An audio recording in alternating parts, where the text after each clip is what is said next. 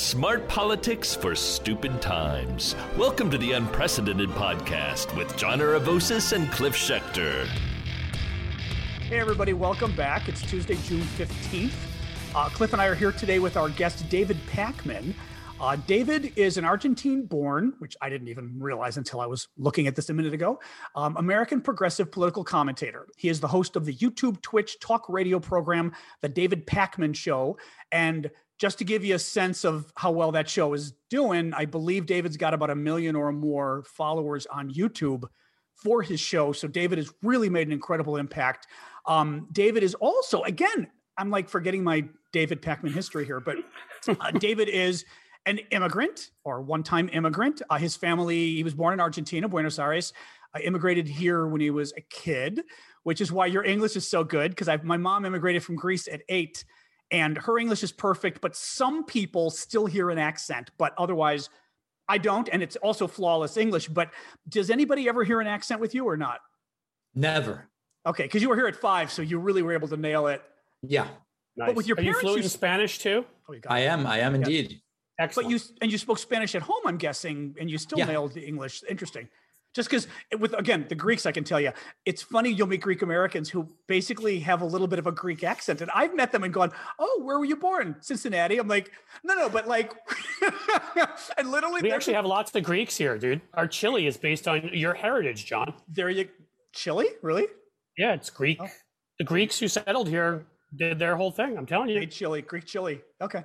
Wouldn't be as hot. Well, if you ever catch yourself thinking when looking in the mirror, I wish my under-eye bags would just go away. You're not alone. Bags and puffiness under the eyes are a problem for millions of American men and women. Until now, introducing my new favorite, the new Genucell Serum with plant stem cell technology from Chamonix. Susan from New Jersey wrote me, I've been using Genucell for a couple months. The puffiness around my eyes is gone. Even the crow's feet and small lines have disappeared and haven't come back. I love this product. I use it under my eyes, around the cheekbones, and on my eyelids.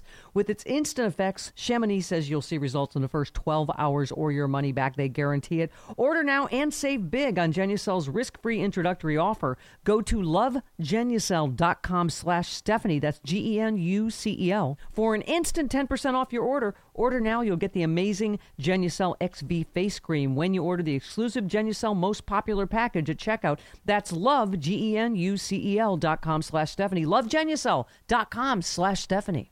Anyway, so David, thanks for joining us. Pretty much, our show is always just the topics of the day. Going through your Twitter feed, it's you've been kind of on everything we've been on. But I'm curious first, and I'd said this before the show, just to ask people kind of what is your political philosophy? And let me just tell you, I think Cliff and I, in talking about this, had a supposition that you were to the left of us.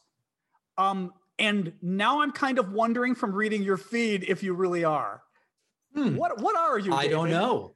I mean, Cliff and I have hung out a little bit, and we know each other from back in the day. Some of the things I've heard him say make me question that. No, I mean, I don't know. I consider myself basically in line with Northern European social democracy in terms of economic perspective, in terms of a lot of foreign policy stuff. To probably cut to what is right now kind of most prevalent in the splits within the left that are taking place. I don't play coy with any of the authoritarian strongmen that some on the left are sort of toying around with right now. You won't hear me defend Putin. You won't hear me defend Assad. Gee, who could you be talking about? You won't hear me. You won't hear me defend Nicolas Maduro or Xi, or deny what's going on with the Uyghurs. I mean, I don't get involved in any. But can I say something along those lines, David? I mean, no further. I mean, do we even consider them on the left anymore? I kind of feel when you get to the point where you're defending authoritarians who've committed genocide, for lack of a better term. I mean, what's going on with the Uyghurs is genocide. What Assad is doing. I mean, I think there's a bunch of people that many of us thought were on the left, and maybe they were at one time, and they've either changed due to profit motive or belief or whatever. I mean, I don't know. That was what I would say. You're legitimate. You're really the left. I don't know that they are. Well, Does that make sense? The reason that it makes total sense. The reason I hate to just start saying you're not on the left and you're not on the left, is people also do it to me. You get a toaster. Because, you get a toaster. Sorry. People do it to me when I fail to say, for example, the Israeli-Palestinian conflict comes down simply to Israel is bad. And that's it, right? Like I don't, that's not my analysis. And then people say, you're not really on the left then. And so I don't want to participate in the same type of gatekeeping that I'm the victim of, in a sense. Okay. And I want to be very clear though, like, I don't believe in the gatekeeping either. I do think that when you get to a point where you're sort of supporting authoritarians and what they're doing, I will gatekeep that. I think we can disagree on, should the minimum wage be $15 an hour or $20 an hour?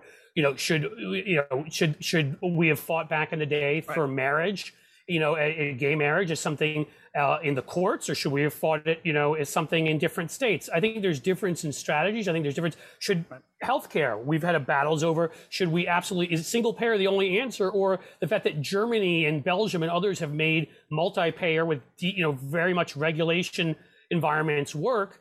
And those are debates I'll have. And I can't stand when somebody's like, well, you think any system that gets everybody healthcare is okay. We have to ban all private healthcare. And to me, I agree with you on that. But I really do start excluding people from at least my thought of that you being anywhere towards progressive. If you can sit there and say America's awful, but Vladimir Putin, man, that's a good guy. But don't you both feel like that? I will say this, as much as, and Chris, whatever your name is, Cliff and I, John, Mike, call me whatever you'd like. I would say, I think you may be a little more amiable about this, and that's probably a good thing because, frankly, you've got 1 million YouTube followers and I've got 10,000. So, don't take my advice. But Cliff and I think, might be a little more confrontational on those battles on the left. But I will say, thankfully, I think it is a very, very, very small number who are the crazy Putin Russia defenders, who like Greenwald. But I mean, he's such a small, although he's got a lot of followers, my concern with the left, again, we get into discussions about the squad.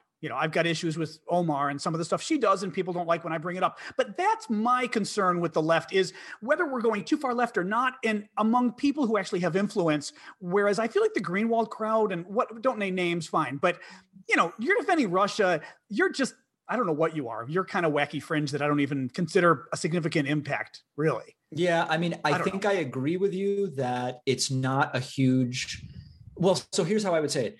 It's not a huge slice of my audience, and what can be deceptive. Sure. And I was just talking actually to Cenk Uygur about this. What can be deceptive is when I touch the stuff that goes against the orthodoxy of that slice, they become very loud, and I start getting emails like, I used to follow you, but now I have to stop. Right. And I used to be a paid subscriber, but now I have to cancel. Right. And a lot of that is not true. So they want me to, I think they are significant, but they're not a significant part of my audience. Interesting. Okay. And I think that I need to kind of keep that perspective.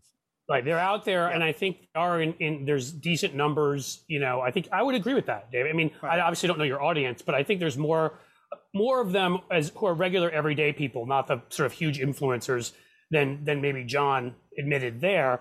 But at the same time, I mean, clearly just from what you just told us, the kinds of stuff you're talking about, because John and I also have what I would call nuanced, and I try to bring context to everything we talk about. It's easy to demagogue about stuff. It's easy to say, oh, well, this is all this way. That's but it's the same thing. Like Israel and Palestine is one of those things too, where I try to bring context to that argument of where there's wrong on various sides and where there's, and I get yelled at for it. Yeah. And the same thing with some of the other things we do. So I appreciate that you're not just pandering to have as big a subscription base as possible. You're saying it how you feel it. Do you actually have a sense of who your audience is? And I say this as, I've been doing, I've had an audience, I guess, since like the mid 90s in a sense, because I was doing a lot of email stuff back then for organizations, then I was blogging, and that became a big thing. And now it's more of this and Twitter and everything else. But with each segment along the way, I always found it kind of difficult to understand who my audience was.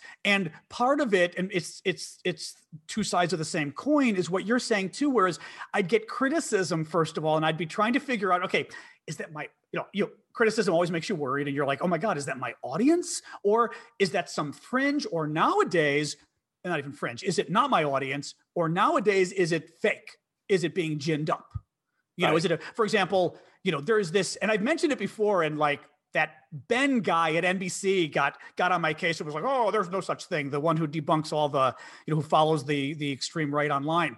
And Jacobs?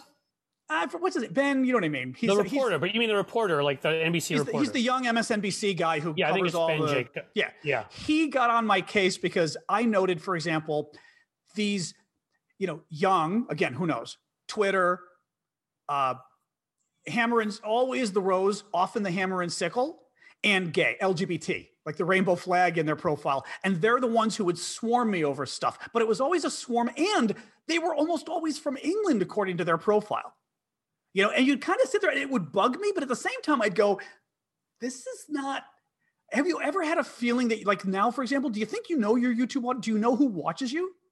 I mean, I think that the tougher thing about YouTube is that it's really easy to just like snipe on by and very quickly leave a bunch of comments that make it seem as though you have a bigger presence than you really do. So I tend to go more by the emails that I get, where if someone really takes the time, I mean, some of them are horrible and some of them end up, forwarded to the FBI. But for the most part, the email, somebody who's going out of their way to find my email or contact form on my website and send an email, I feel like that is more thoughtful than just like someone leaving 10 comments really quickly on YouTube without giving it much of a second thought. And that might be the first time they sort of ever heard of me. The people who call into my show, et cetera, I think that the relationship with like someone who listens to my hour podcast every day, I'm going to listen much more to that person than to some random person with a username that's all numbers on YouTube. So I think in that sense, I do have an understanding of who the audience is. And, it's mostly pretty progressive people, primarily between 25 and 55, who are relatively well educated. I don't think there's any big shock in terms of who the audience is. Right.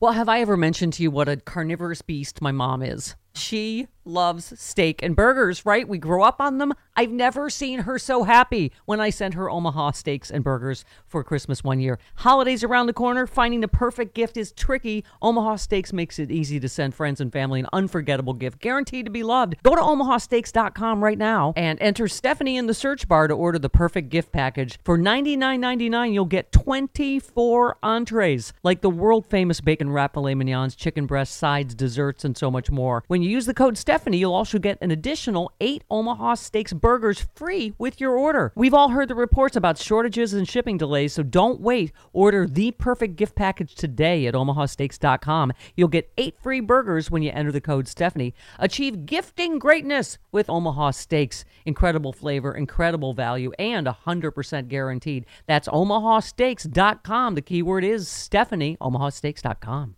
There's so much going on in the world that can make it difficult to relax and decompress. You've experienced the Sunday scaries, that feeling of dread in the pit of your stomach that comes on Sunday afternoons.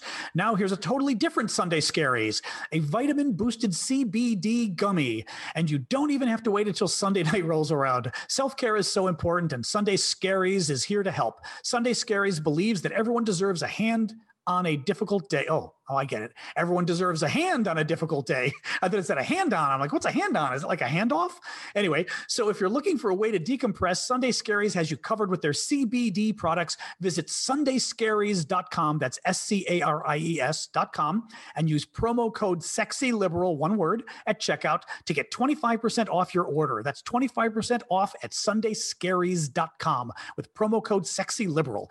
These statements have not been evaluated by the FDA. These products are not intended to diagnose, treat, cure, or prevent any disease. These products are not for use by or sale to persons under the age of 18.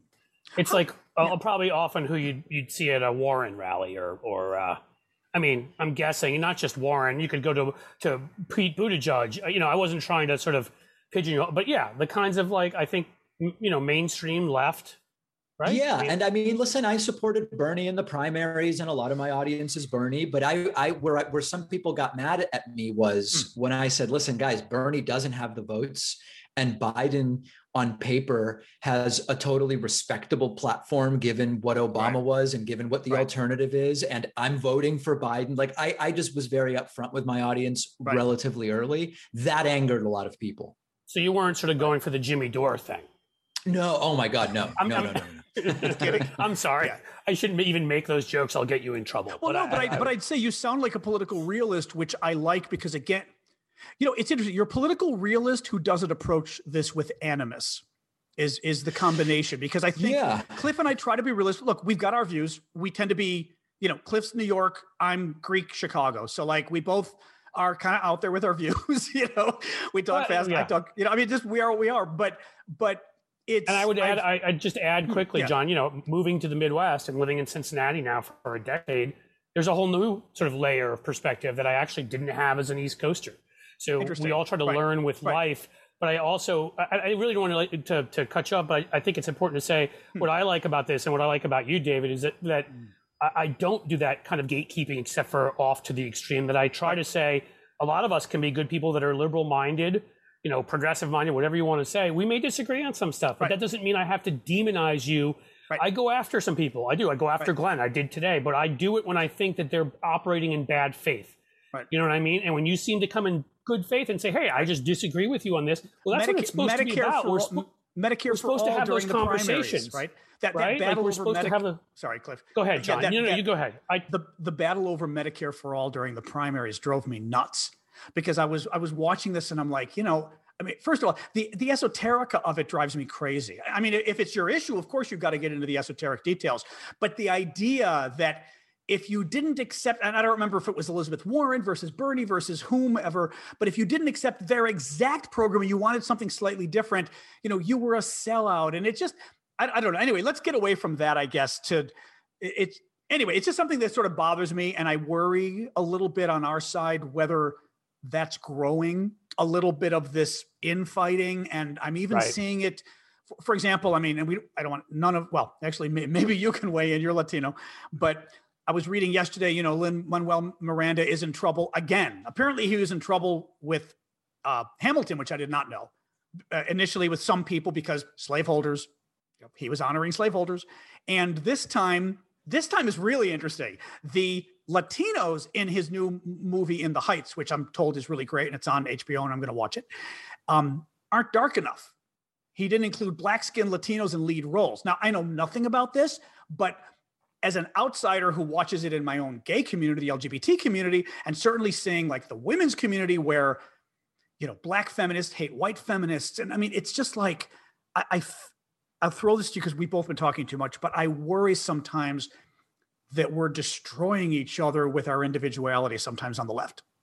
Yeah, sure. I mean, I can't weigh in about that particular thing. I'm not following all of the cultural issues super closely, but I mean, an example I'm reminded of was when there was this situation where the Women's March leadership felt that Jewish women were not intersectional enough to be on the leadership because Jews are privileged. And it's like, guys, come on, I can't think of anything more toxic than that. That's like the epitome. That's the fork of 3 or 4 of the worst instincts that are currently festering on the left. And I said at the time, I don't think this is the majority of the left. But I think that they are very loud, similar to that slice of my audience that gets very loud and starts to make me think, whoa, is this really the vast majority? And remember, the vast majority I never hear from, actually. That's the truth, because it's people busy living their lives. But yeah, it's hard for me to say it's a growing problem. I think it's a louder problem, but that may be amplified by social media and some of the other things that are going on. The one cricket in the field is louder than all the sleeping cows. It's some adage I heard years ago, and I'm maiming it a little, but I love the concept of, because it's frankly, Cliff and social media only amplifies that, as we know. Yes, that's what I mean. It's what we do for a living to some degree, Cliff. When on our political side, or our political consulting side, is how do you amplify voices and sometimes make them seem louder than they are? That's what the internet is in many ways. Right. But no question. No question. Now, what I've got to look here and see can I ask you something? How, and some of this, I really wanted this, we're going to get into a lot of the substance too, but I'm just personally curious about you as David Pakman, sort of political guy. I know Cliff, and Cliff, you can even get into this with him, but I was curious, sort of, you grew up, or you were born into a Jewish family. Are you very Jewish? Because I know, Cliff, you can sort of explain what my question means on that front. Well, I'm not Jewish, but he's religious. not I mean, if religious. the question is, am I religious? I'm not. No, but certainly I identify culturally very much so. But no, I'm not religious at all. I was just curious where you exactly culturally and ethnically. I was curious kind of where you fit in, because like Cliff and I will talk a lot about these issues, and he'll always note the same thing, that he's. Well, I always feel, I feel like I have to note it, and maybe that's like I overdo it.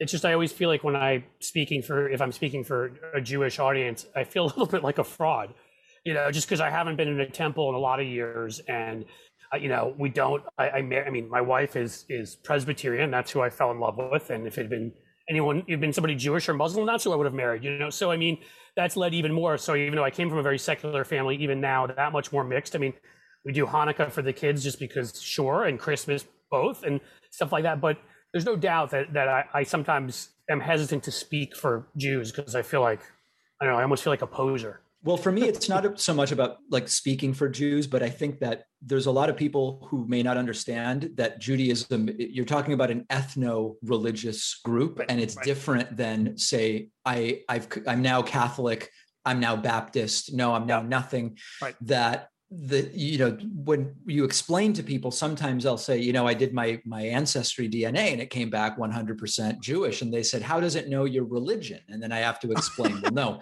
it doesn't. Right. Oh, that's funny.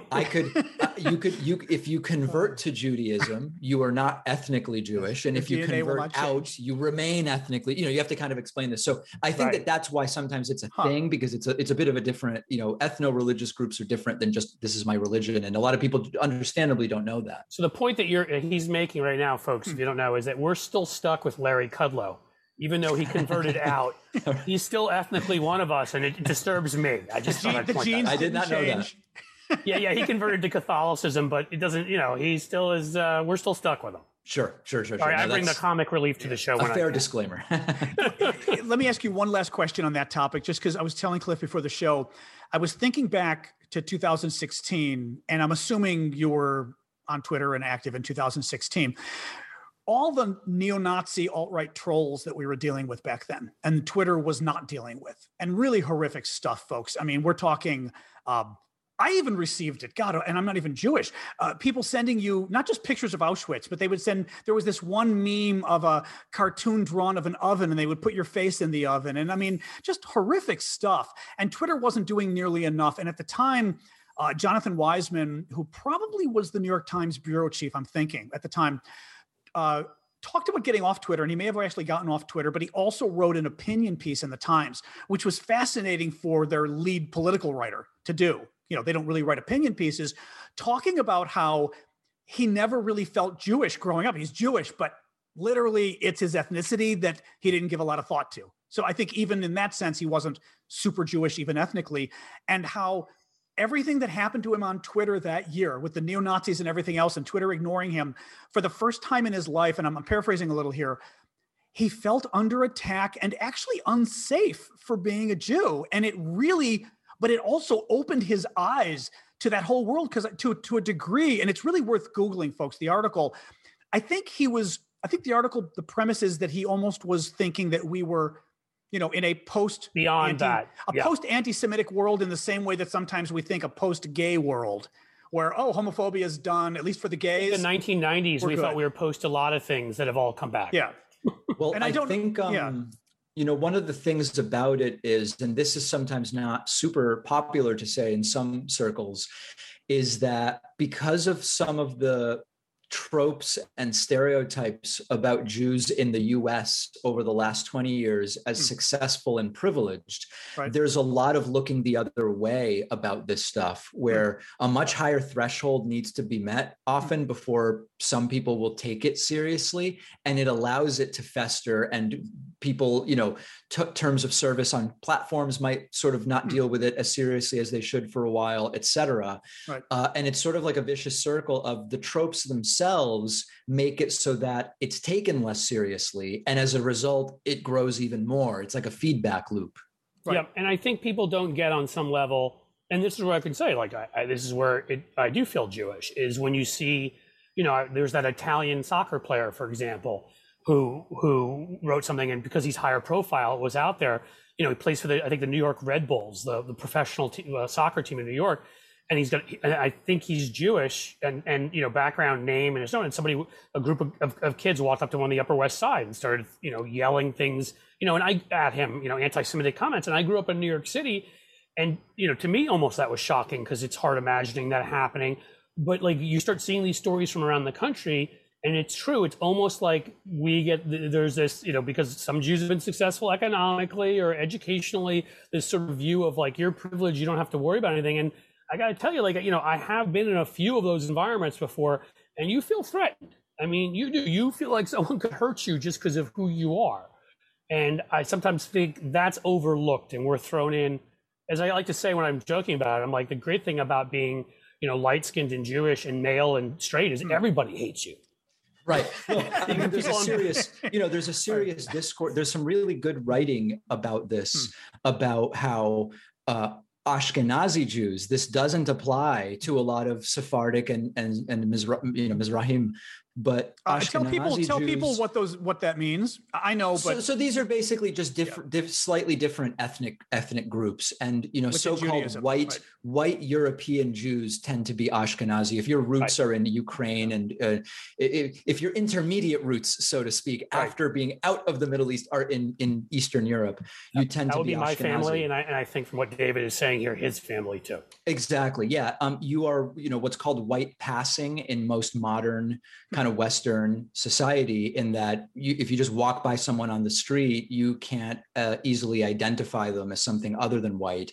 That plays a big role in the kind of invisibility of anti-Semitism in some circles, because it's very easy to just say, well, passing you on the street, you look white, therefore there's really no conversation to be had here. But part of it is what Cliff's talking about, which is you can still be in these situations where you realize that you actually are being targeted, but nobody can tell that it applies to you necessarily because of how you look. It's slightly better, but it doesn't necessarily make it not a problem. And I'd say, actually, in some ways, you end up hearing a lot more. You do, because people don't have their guard up. Exactly. They don't know. Interesting. The interesting thing, when John brought up sort of aspects of it reminded me of the United Kingdom. So I studied my junior year at a British school. And there already, I would say, was a much more active far left in the United Kingdom at that point. There was very pro-Irish rights and other, these kinds of things, anti-colonialism and very anti-Israel, but to the point of well beyond it being an Israel thing, to sharing sort of anti-Jewish stereotypes. And that has grown, that part of things in the United States, and I've seen more of it since. At least my college campus, that didn't really exist. And at this British school, I heard awful things, right? They had no idea that I was Jewish. Again, light skin, blue eyes, could pass as whatever. And that led me to overhear this stuff. And that was one of the first times in my life I really was like, wow, when I experienced it and sort of heard the dark underbelly that I wouldn't have otherwise have witnessed. Yeah, I've told the story before on my show, but when I was in high school, I used to work at the now defunct electronics retailer Circuit City, and I had a situation where there was a coworker who came up to me and casually just said, "Those customers I was dealing with, they were just such Jews." And I said, "What do you mean? What does that mean?" He said, they wouldn't stop asking me for a deal. Now, part of me goes, right, Black and Hispanic people don't want deals. They want to be overcharged. But when I said to him, that's a really inappropriate thing to say. Did you even know that I was Jewish? And his reaction was to say, "Sorry, I shouldn't have said it in front of you." There you go. Yeah. It was a totally okay. I mean, it was true what I was saying. I just should have had. Yeah. And it's just a total misunderstanding of what's even happening in the world, Yeah. And by the way, you should see my Latino aunt from Panama, who's a Greek immigrant. So, Latino-ish, right? She's more Greek, who came to Chicago, and she was haggling over some stuff in Marshall Fields in front of my mom. And my mom's Greek, but she was dying. And the aunt is literally haggling with the woman, and the woman, Marshall Fields, which was like, Marshall Fields. I know. And she wasn't even Latino. She was Greek. So we've all got a little of that in us, but yeah. Oh God. Let's get to sort of some of the political issues. You had just tweeted, and I mean, Cliff and I have been talking about it a lot, but who hasn't been, I don't know if you were joking or if you were serious about worrying about August with Trump claiming he's going to get back in office in August and whether there was going to be violence again. Were you just sort of throwing it out there? Are you actually concerned about this? No, I mean, I'm not so worried that I am planning to be away in August, but it's just coincidence. I'm not so worried that I'm planning to be in a bunker or something like that. But I think I'm not saying it's likely, but I do think that there's a reasonable chance that when again nothing happens and Trump's not president on August 31st, that because there's a little bit more of a buildup to this one than I think March 4th was a date, but there wasn't really much of a buildup to it. No. With the reports now from the New York Times, Washington Post, and the National Review about Trump is telling people this about reinstatement, and it is more of a thing. And you've got them, Mike Pillow out there doing who knows whatever he's doing, et cetera. Right. I think that there's a greater chance. Also, it being summer, maybe that will sort of add to it to some degree. I have some concern about it. Yeah. Do you think that's the intent? Well, wait, Cliff, let me ask him this real quick though. What I mean is, go ahead. I feel like if I were Trump, if I were on the right trying to gin people up, I would want them to keep getting disappointed. I would want to keep doing what they did on January 6th. I would want to keep pulling the rug out, Lucy pulling the football, not because they'd get pissed at me, but they'd think, oh, we got screwed again, right? You're keeping the grievance building. We know Trump won after doing all the, the audits in Pennsylvania. Well, Pennsylvania, they want one. In Arizona, they're still doing a fake audit. With those audits now, we know he won, and he was supposed to be reinstated in August, and now they're not letting us happen. So it's another reason for a revolution. I worry because I think it's not only a potential side effect of what they're doing. I think it's it's not the glitch. It's the, whatever the expression is. It's a feature, not a bug. Yeah. Yeah. I think if eventually what they're going to get to is, hey, none of that stuff worked, so we really got to vote in 2022, that would be like the best case, most optimistic version of this is like a really not well-crafted, but it's a forward-looking get out the vote. That's the most benign explanation for all of this. I hesitate to think that that's the explanation, though. Me too.